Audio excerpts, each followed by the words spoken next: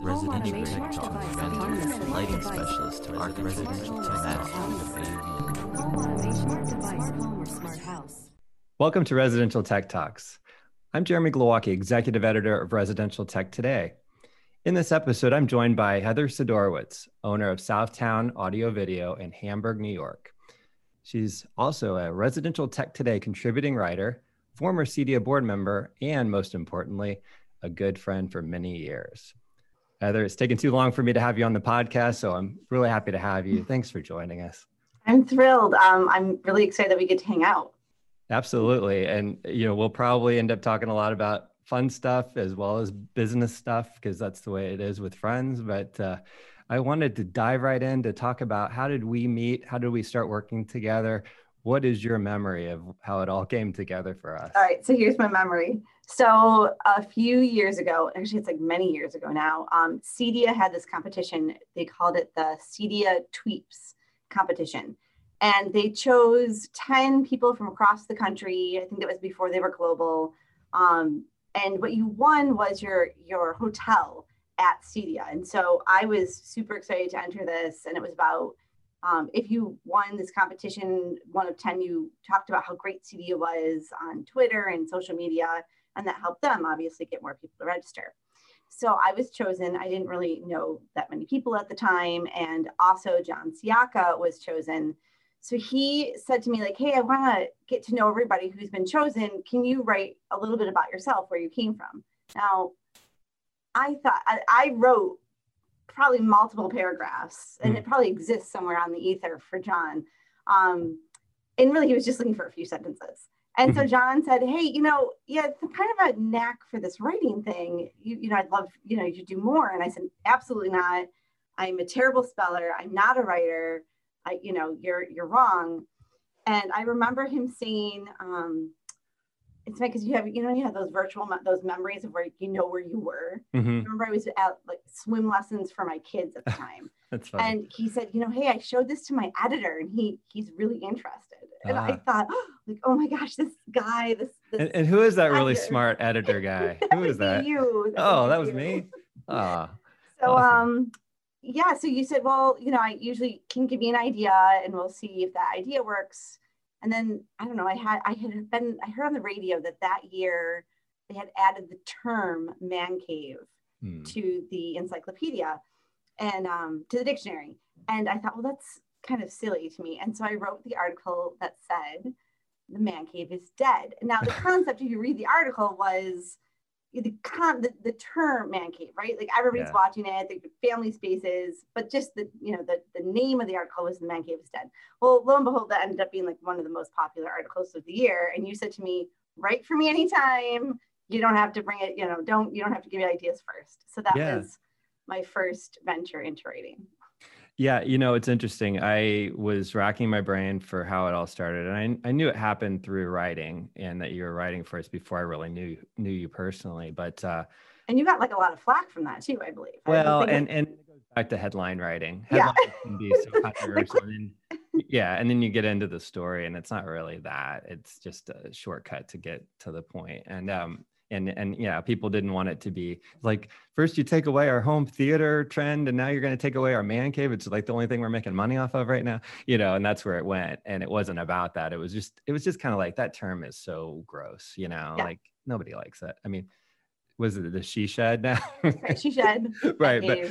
But it's just dumb. It's just marketing. But so what happened though was it's amazing because Malcolm Gladwell, the author, he's the 10,000 hours guy and all that. He's kind of one of these guys that analyzes statistics and comes up with trends and ways to analyze how our society works. And one of the things he talked about in the book, The Tipping Point, which you've heard probably referenced a lot as just a generic thing, the tipping point on a trend or whatever, was this idea of connectors. And I believe John Siaka is a connector. No, he's the apex. Yeah, I mean, there's multiple things that have happened, but two of the major ones for me as an editor were him sort of validating Todd Puma, who at first I was like, I'm not sure what to make of this guy. He's kind of like this New Jersey hyperkinetic kind of personality, and I'm not sure I have the energy for him as an editor. And I don't know if his writing's really what we want. And then John interviewed him and it sort of like validated him. And I thought, okay. And then John is always like the worst critic of the people that he sort of endorses because he's jealous and he wants to be the only writer. So he makes these things happen. I know he's not, I might have John, don't listen to this podcast. Yeah, exactly. So then you were another one at that around the same time. Yeah. So the great thing was when we were in Denver, I think it was, and we had a dinner together, and it was just, this was many years later, but I felt like I was with celebrities. I remember like we walked from like the CD Award show and we had burgers or something. Oh, well, that was in Indianapolis. That was a big deal for me because that was the year that I feel like all I do is now talk about my CEDIA fellow, like I'm like bragging, but it's so cool. It was a major memory for me. And that night I was able to share it actually with my wife who attended the CEDIA she was Awards, Karen, and she never goes to any industry events. And it was just a big deal that night. And there you were. And I believe Brian was with us. Brian was there too. Your sister, my husband. Even. Yeah, Brian, your husband, and your sister was there as well. So she was still working with you, and so that was a really cool night. And you were making such a ridiculous big deal about being in the presence of celebrity. Yeah, we were because there's some things about high school that are just always inherent, right? When you sit, someone says, "Hey, you want to sit at my table?" When you're at a networking event, I'm like, "Yes, thank you." Yeah. But for me, it was always so hard to get to know people who I had a relationship through just the writing, the editing. I rarely made that leap to sort of becoming social friends, at events, because it's just not my personality type. Like kind of keep people at a distance. Look at you now, you're on podcasts. Yes. And everything. You're still outside your comfort zone. Yeah, it is out of my comfort zone, but I'm still in my own surroundings, so I'm able to make it work. Anything to not go to an event in person, I'm good. Like this has been You would be on stage. You were very nervous. What's that? You had to be on stage. You were very nervous. Oh, yeah. That was always, very, very taxing for me. But anyway, that sort of all came together. But the dinner I was talking about was a couple of years past that, when we kind of had a little reunion with John and Todd, and we went out in Denver, and it was just the four of us. There's a picture that came up recently on Facebook that I reposted because of all of our CEDIA memories would come up, and that was really cool because then we were all just sort of on the same, we there's no more celebrity worshiping. It was just, we're all happy to be friends and get together. Yeah. So we've come a long way, but I did want to, talk about your background, because your story about how you became a company owner is really cool, and we'll get there. But I wanted to talk about your personal background before you kind of got into the industry. What were you doing that led you to the CEDIA business prior? Gosh. Okay. So I secretly, I went to college. I was a theater major. So I was an actor. Oh, okay. And realized, I think my junior or senior year, I really don't want to live paycheck to paycheck. Mm-hmm. And so tried to get a marketing minor at that point, did an internship with the marketing department, but didn't want to stay in school either. So my clever thing I would put on my resume after that was, I have a theater major, but a concentration in marketing. So I was like making up my own terms. I went into development for a while. And then after 9/11 happened, I was at the American Heart Association at the time, and they lost the funding. So I lost my job, and I was unemployed for a while. So, I think like so many people are going through this sort of thing now. Yeah. And not really sure what I wanted to do with my life at all. So I had some sales background. I actually sold pagers for a while, which was actually my funny story on that is they had come out with a pager, and this had to be around the year 2000, okay. And you could email it to the pager versus just leave the number for the kids listening who don't remember what a pager is. Mm-hmm. Call it, and then you could put your phone number in, and then eventually they would call you back. Right. And it was email. And then so I came up with the slogan, email from the palm of your hand. And they flew it around the Bills Stadium. I got tickets to the Bills. And then the company went out of business because nobody wanted pagers. And who would have these devices that you would email to? Well, lo and behold, a few years later, iPhone, smartphones. Yeah. So I I think around that same time, my father, who had owned Southtown Audio Video at the time, invited Brian and I to CES. So way before I understood what it was. That was back in like, I remember we went to, after when we went back to like the show another day because they were giving away a Palm Pilot. And okay. who's the best? Palm OS. I still have that phrase in my head. Like, who's the best Palm OS? Yeah. And so I guess I almost joke, like I said to my father, like, were you incepting me back then? And he's like, no, it was just fun to travel with you. Okay. But it was kind of like you did, right? So I didn't even know that I was interested, except I was becoming interested. So a little side note, by the way, I have a memory of having a handspring, which is like the Palm Pilot competitor that, of course, I had the lame, off-brand version of it. And I went to a CES with that, and I thought, I'm going to have my schedule on this thing. And it was me sitting at a busy press lunch, with a million people in a tent going, this thing, I don't even understand how the lettering, like, how do I draw on this thing to make letter? It was terrible. Like I that was definitely like 8 hours and how to learn to use it. Oh yeah. It was like a connecting technology that just wasn't meant to last. Wasn't there yet, Mm-hmm. for sure. Yeah, and then there's the famous story that I've told so many times. So I'm sorry if you've heard this before, other people who are listening. But I went to a home show around that same time that I was unemployed or working, doing some side jobs, and saw another AV company who was doing a surround sound demo. Now, surround sound was something I was familiar with because I grew up with it. I remember laying on the floor with my father's huge subwoofer rattling and laser discs, right? So I saw all those technologies happening. Laser discs where it would end and you'd have to get up and you have to flip the laser disc and sit back down and watch the rest of your movie. Yeah. But it was, this groundbreaking technology at the time. Mm-hmm. But so this was a demo of the Matrix, and everybody dies in the Matrix unless you see the Matrix, and then they're not really people. And I remember seeing the kids watching this thinking like, maybe that's not super smart decision. Right. And I thought, I think I could do this, and I think I could do it better. And be more family oriented with just way you presented a different approach from what this, just, it sounds great. Right. And therefore you should buy it. So, so I called my dad and said, I think I want to hang out with you. And well, so your dad, when he founded the company, was in 1984, was he was really into satellite TV installation? He was. Stuff? So he was, he did audio for a band. He was just like an audio. He actually even he was in Vietnam. So he was a vet, and he came back, and I think he worked on I want to say walkie-talkies, but like CB radios, whatever sure. So he had some technology experience in that, even back in Vietnam.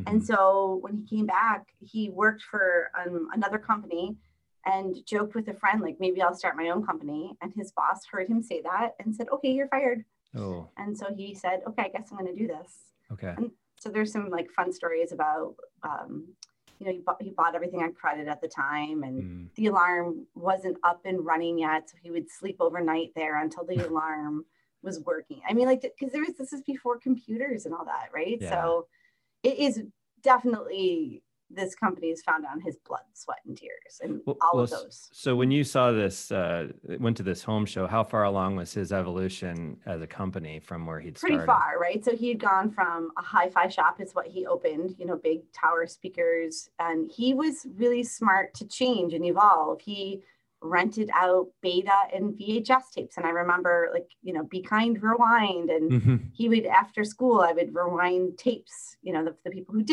were not kind and did not rewind. Okay. He sold big satellite dishes. And I remember as a kid, all the bars would call him and be like, hey, Tommy, what satellite's the game going to be on today? And it would drive my mom crazy. We got an unlisted number, which was a big deal back then. And then I would have friends over, and we would switch from G1 to F1, and you'd run outside and look up so you can watch the satellite dish slowly turn. Cool. Because we didn't have electronics. We didn't have iPhones to play on back then. Uh-huh. You're in the country. Right. And then some small satellite dishes. And so when I got there, it was small satellite dishes. He was selling Sony Vega TVs. They were flat screens, right? When they went from curved to flat and 300 pounds. And it was really kind of before home theater was catching on. So I was there for that beginning. And I remember locals was a huge deal. Oh, local channels on satellite finally. Oh, okay. So, and I've been part of the other changes since. So were you, what were you doing as I guess you saw this opportunity with, the Matrix, that part of the story. So Yeah, I had no idea what to do from there. So okay. He put a desk in the speaker listening room, and I read magazines, and I tried to this is really as the internet is even starting, right? I remember, we bought through a distributor back then called Perfect 10. And if you put in Perfect 10, it was not the website that you would think it was. It was like perfect10.tv, which was sometimes I think they did that on purpose. Okay. Yeah. So, and going to Cedia's, and that's really where I got my Cedia feet wet, because I would go with so much excitement and thirst for knowledge. That's really where I would learn. Each year I would take a different, 1 year I would do it on, okay, I'm going to do all the audio listening classes. Okay, this year I'm going to do everything about video. This year I'm going to do stuff about business. And so every year I would go, I would just take as many classes as I could, and just get as much knowledge as I could, talk to as many people as I could. So that's why I think I'll always have that connection in my heart, because that's where I learned. My dad is a tough guy. So he's not like the arm around you, let me teach you everything I know. It was kind of more trial by fire. Right. So and then he could trust me. So he'd be like, I'm going to go, and he might not come back. And people come in and ask questions like, I don't know, but I'll find out. Let me look it up in this magazine. Maybe it's in here. So you're sitting at this desk with customers actually come in and you engage with them? And this is back in the days, like you'd bring the chair and you'd bring your CD in. You're like, I'm going to listen to the whole CD because I need to understand these speakers. Oh, okay. Like just sitting there typing away. Okay. So you eventually bought the company from your dad. So how did that part of the evolution happen? In 2012, I had gone through this business class and through a university here called the Center for Entrepreneurial Leadership. And at that time, there was a 0% chance I was ever going to purchase the company. But I just learned that I had more value than I think I realized I had. And going through that class, they ask a lot of questions about your finances. When's the last time you looked at a balance sheet? When's the last time you looked at your profit and loss? And I hadn't ever seen any of those things. So that just forced me to look at the business from a very different perspective, not just how big of a sale can I make? Yeah. And I was doing a lot of it by then. I was already managing and hiring and firing, and I had changed the direction a little bit at that time. And so after all of that, I just went home to my husband and said, I don't know. And he said, just let's make an offer. And so we made an offer and we did some back and forth, and 2014 purchased the company outright.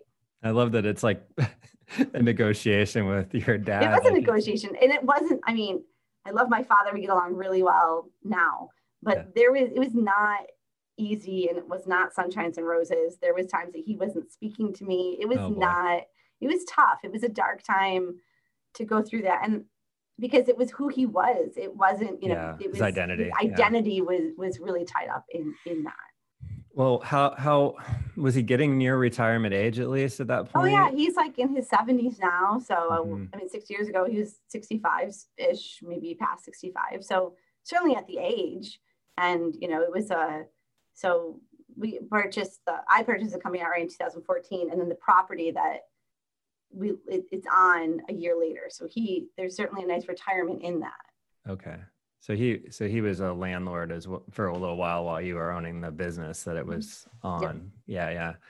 But so he's got something solid to live off of from that. And you did it in the right way. You weren't just handed the keys to the business. No, I was not handed the keys. Yes. And I think that a lot of second generations almost expects that to happen. Or you wait till that happens. Oh, well, if something happens, it will be mine. And I remember someone saying to me, like, you have no right to this. Yeah, I agree with that approach. And I think that's the right way to do it. Yeah, shocking to hear, but totally, absolutely correct. Yeah. So what were some of the things that was it hard for him to not hang around after it wasn't his? It was. That transition was definitely hard to find, like the right place for him and the right wage for him. And now we're at a good space. Like, so now he kind of peters around. He doesn't have to come in. So there's not the extra stress of like, I have to get this done, but then he still has a place to go, and he comes in for the coffee and the donut and Monday meeting. So he was an employee after the purchase. He was, yeah. He's down. He's still on, but not much, like a day. Okay. A week. Yeah. He's weaning himself off of the need to be there. Yeah, that's got to be tough.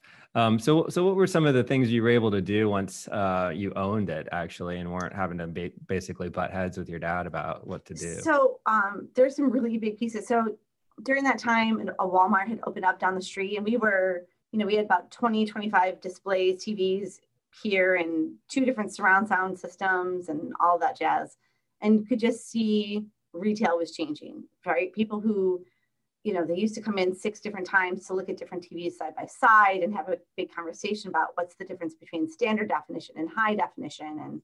And so we had grown through all of that. I had done back at that same home show courses on teaching other people about what the difference was. What's the difference between plasma and LCD? All the great, amazing things people used to think about plasma, that it had to be refilled or it leaked or it would, all sorts of fun stuff. Right. And then seeing that retail was changing, Amazon obviously growing at that same time, that I feel it's like about 2 years ago now, we closed our retail doors and decided to become appointment only. And that had to do a lot with, before that we had closed Saturdays and we stopped being open till 8 o'clock. And it took years to get there. At that same time, our commercial business was growing. Right. So we grew up certainly as a residential business, but Buffalo was starting to have a renaissance. There was a new medical campus going in. There's a lot of building happening, and could see, there could be a place here.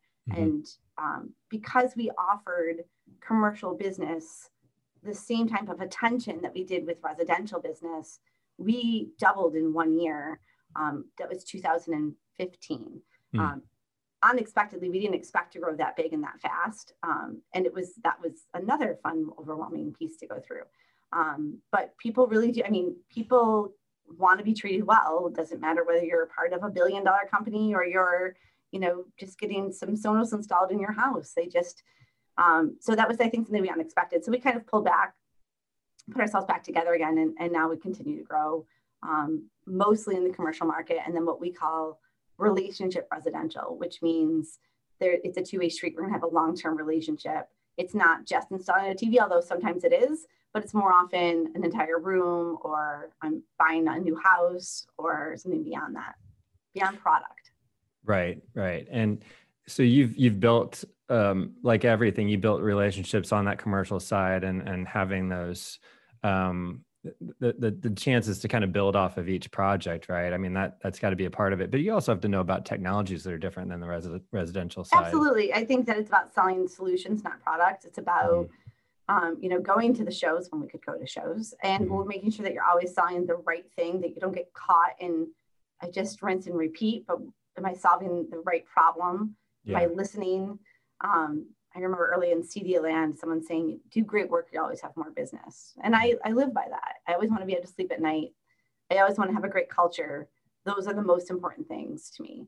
And if that organic growth continues to happen, that's great. But I don't need to take over the world in an angry sort of way. Right. Well, I want to continue our conversation and definitely start talking about your writing part of what you do, and a little bit more of our relationship there. But first, I need to take a short break for our sponsor. Thank you for listening to this episode of Residential Tech Talks. Today's show is brought to you by Why Reboot. Why Reboot specializes in creating commercial-grade networks that address the demand of advanced control and automation technologies for residential, commercial, and luxury marine environments. Why Reboot systems are comprised of the best gear in the industry, including the Paramount Access Point Mount, developed for integrators and interior designers. To learn more, go to whyreboot.com and accesspointmount.com. Welcome back. I'm talking to Southtown Audio Video owner and Residential Tech Today contributing writer, Heather Sidorowicz. Heather, you were a member of the CEDIA board not too long ago, and I believe I was also there for your first meeting in Indianapolis as a member of the board. Is that correct? Was I there? That is correct. You were there. That's weird because I don't typically go to those meetings, but because I knew you would be there, I knew we would have some other, there were several members of the board there that I knew very well. And it would just seem like a good chance to catch up. And then that's where Tabitha was named, Tabitha O'Connor was named CEO. So that was also a very notable moment in CEDIA history, I guess. What did you, I know that it's hard to talk about CEDIA board stuff. It's often not public information, but what did you find that you got out of that experience as far as your volunteerism? Because you've been a very active CEDIA volunteer prior to that. I had been on their judging panel. I had been their membership chair. I had done many different things throughout the years leading up to that moment.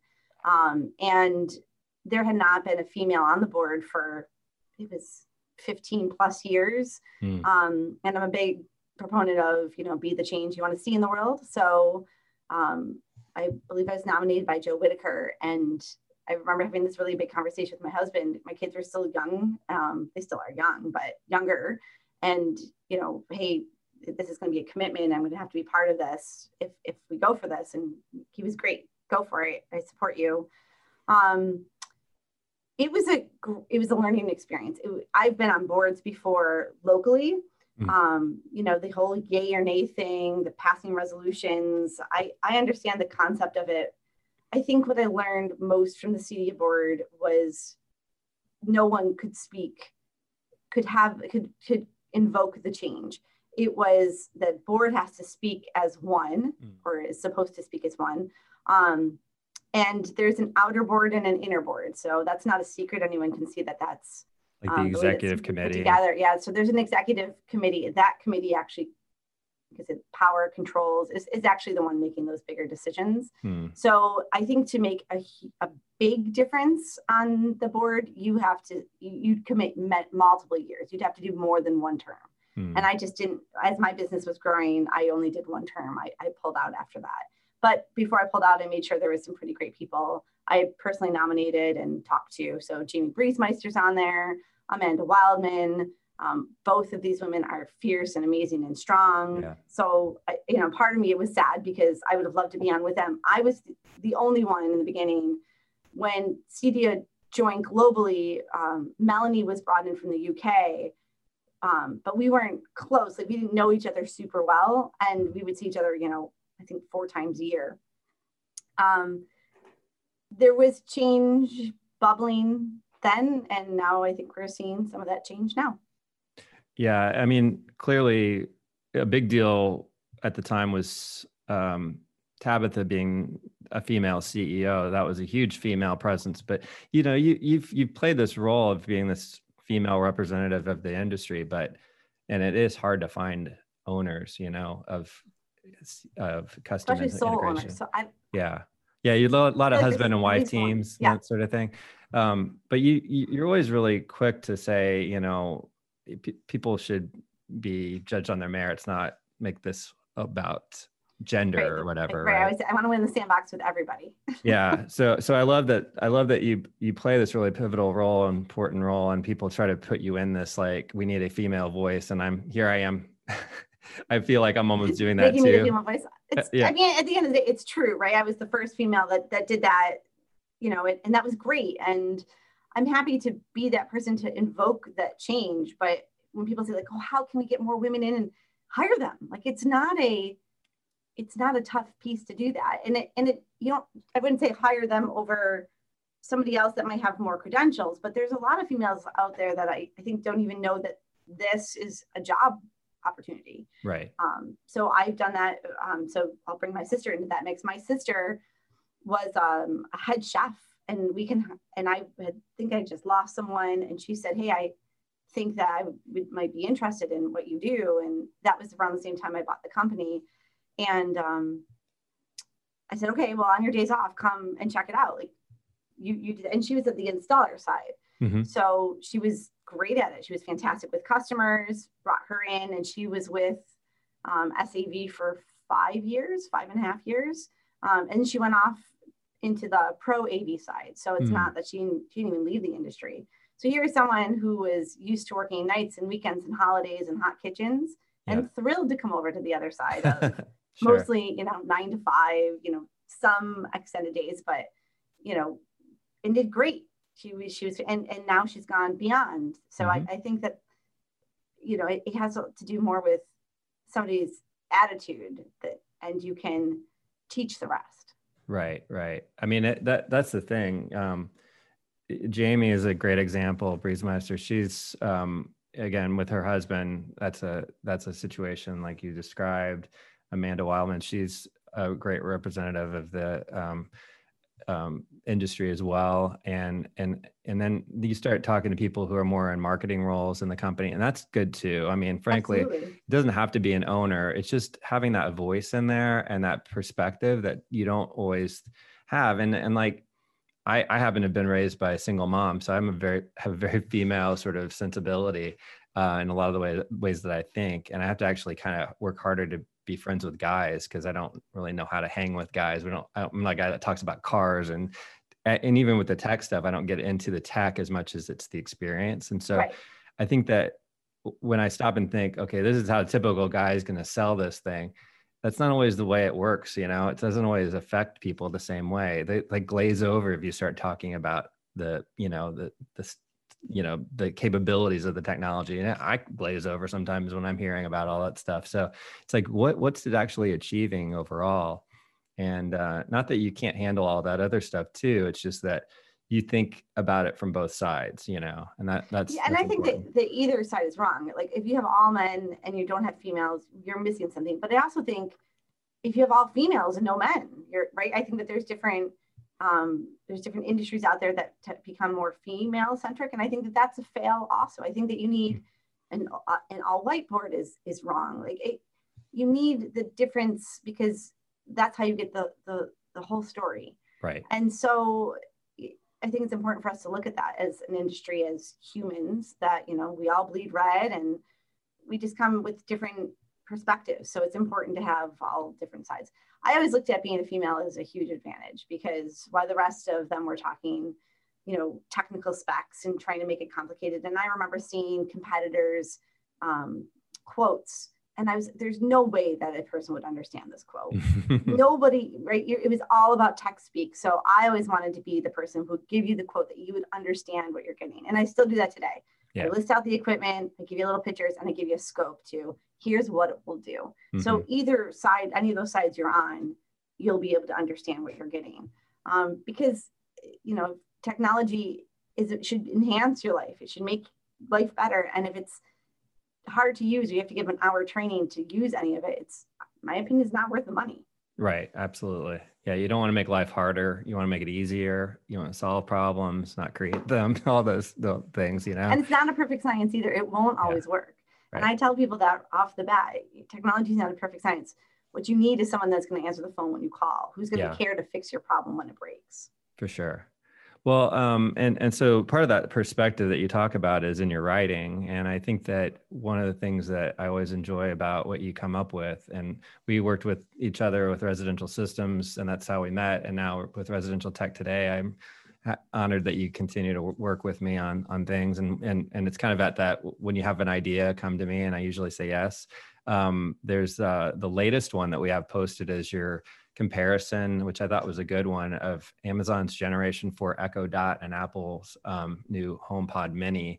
And the first thing you point out is, did you notice how much they look alike? Which is odd. I hadn't seen anybody else mention that. Like, so I know, me either. TechCrunch and all these other ones, and I didn't see. I'm like, has nobody else caught that these things look like someone called somebody? So someone. I know. It's like when movies come out, there's like two movies that are like basically the same movie. It's like, How did that happen? So it's like this globe basically on both of them, which is a totally different look than like an Echo Dot, which is a little disc, or, the HomePod, the minis are, the Apple products are definitely a different look. So, so why don't you, explain what some of your thoughts were on the advantages or what pros and cons of these products are. There is some neat features that Apple's adding that, and I'll give I'll say that I live with Echo, so I live with that, and I use that on a daily basis. So I'm quite used to that one. Um, I think that with some things that Apple introduced was one of the things was intercom. So intercom was not only, so with Echo, you can announce, Alexa, announce dinner's ready. And then all the other Echo devices in your house will say dinner's ready because it just records and plays back. With Apple intercom, you could go room to room. So I could go something specifically, but also if you're in the Apple ecosystem, and many people who have one Apple product have multiple Apple products, I could talk to your HomePods or your AirPods that are in your head. I can do it from CarPlay on my way home and say, on my way with Chinese food. And even if you have those AirPods in your head, you're going to hear that as well. So I think that those are some neat, different differentiators. Another one was more of a handoff piece. So if I'm listening to this amazing podcast in my car and I pull in and I just can't miss, any of it, I bring it inside, bring it next to the HomePod Mini, and it would continue to play on that. So there's some different pieces. I think that the biggest one, though, reason that people would go Apple versus Alexa or Amazon is privacy. Apple's made a really big deal that they are the ones that are the most private, that they're not recording your information. They're also not a data mining company like Amazon is. So I think that someone who's really concerned about that, but still wants a voice assistant, an intelligent voice assistant in their world, that would be a reason I could see someone going down that road versus Alexa road. Do you find that I would imagine it's more in the residential part of your business than commercial, but that you're integrating in voice very much, or do you find it as we always give the opportunity, because I think, again, right, so technology should be about improving quality of life. That's why I think the only reason that people are buying any of the stuff we do.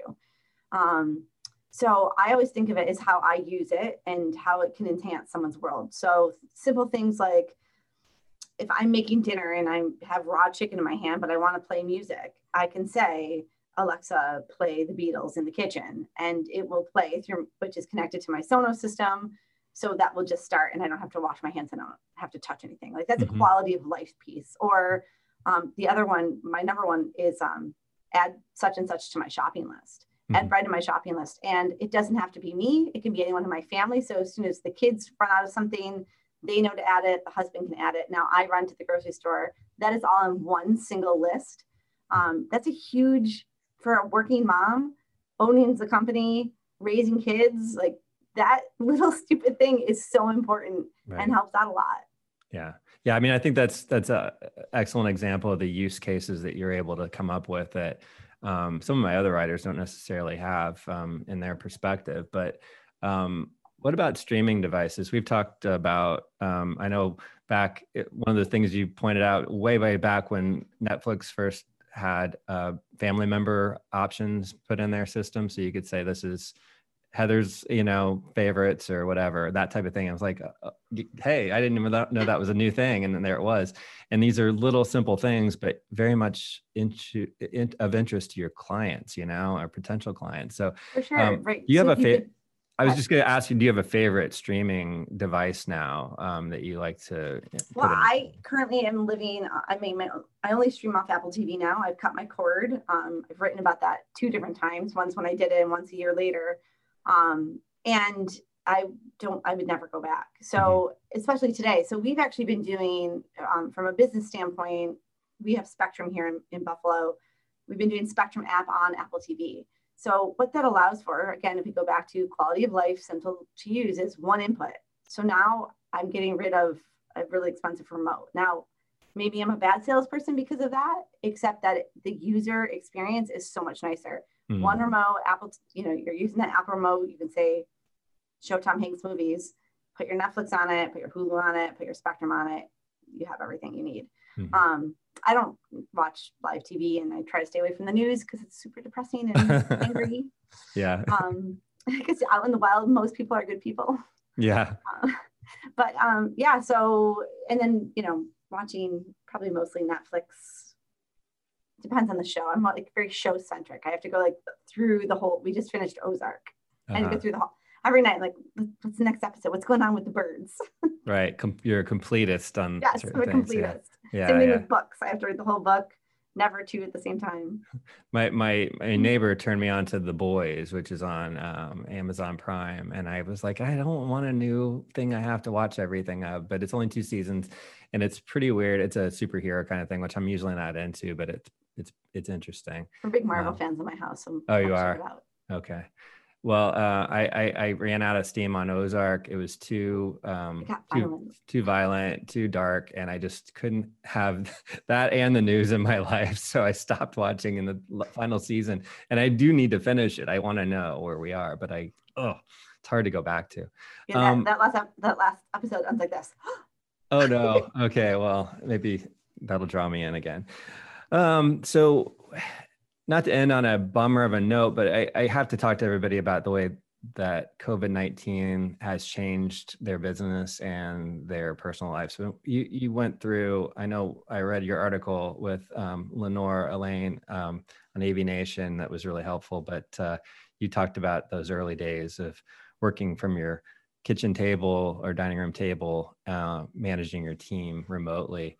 How have things evolved? Have you been able to get back to a little bit of normalcy with the way you manage things? Or are you still pretty much doing everything from kind of a distance with your team? No, we are. I mean, really the only way you can tell that things are different is because we have masks on, out in the field. But other than that, we are at 100%, 120% capacity. What happened is all those jobs that got paused, and especially on the commercial side, contracts that went through where they would have taken an entire year to complete or months to complete, all ended up on top of each other.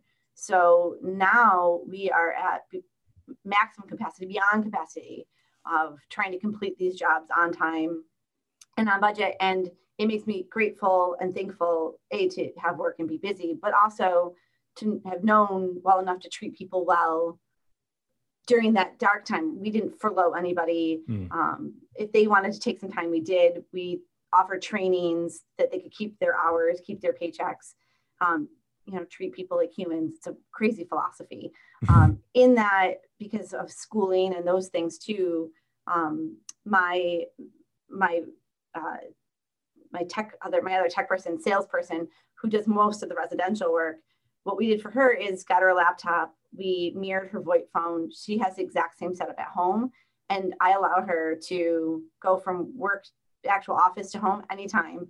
So she's task oriented versus time oriented, and she's actually more hours and getting more done. So I think like as a society, that's a huge piece. If we could trust people more and have them stop looking at it as, I want to pay you this much money per year, and I expect from you this many hours. What if we said, hey, I need you to do many things. You have to complete these tasks, and I'm willing to pay you for that. Right. I think that would make a huge change in our current society. And it would, some people are really good at their time and some people don't manage their time well at all.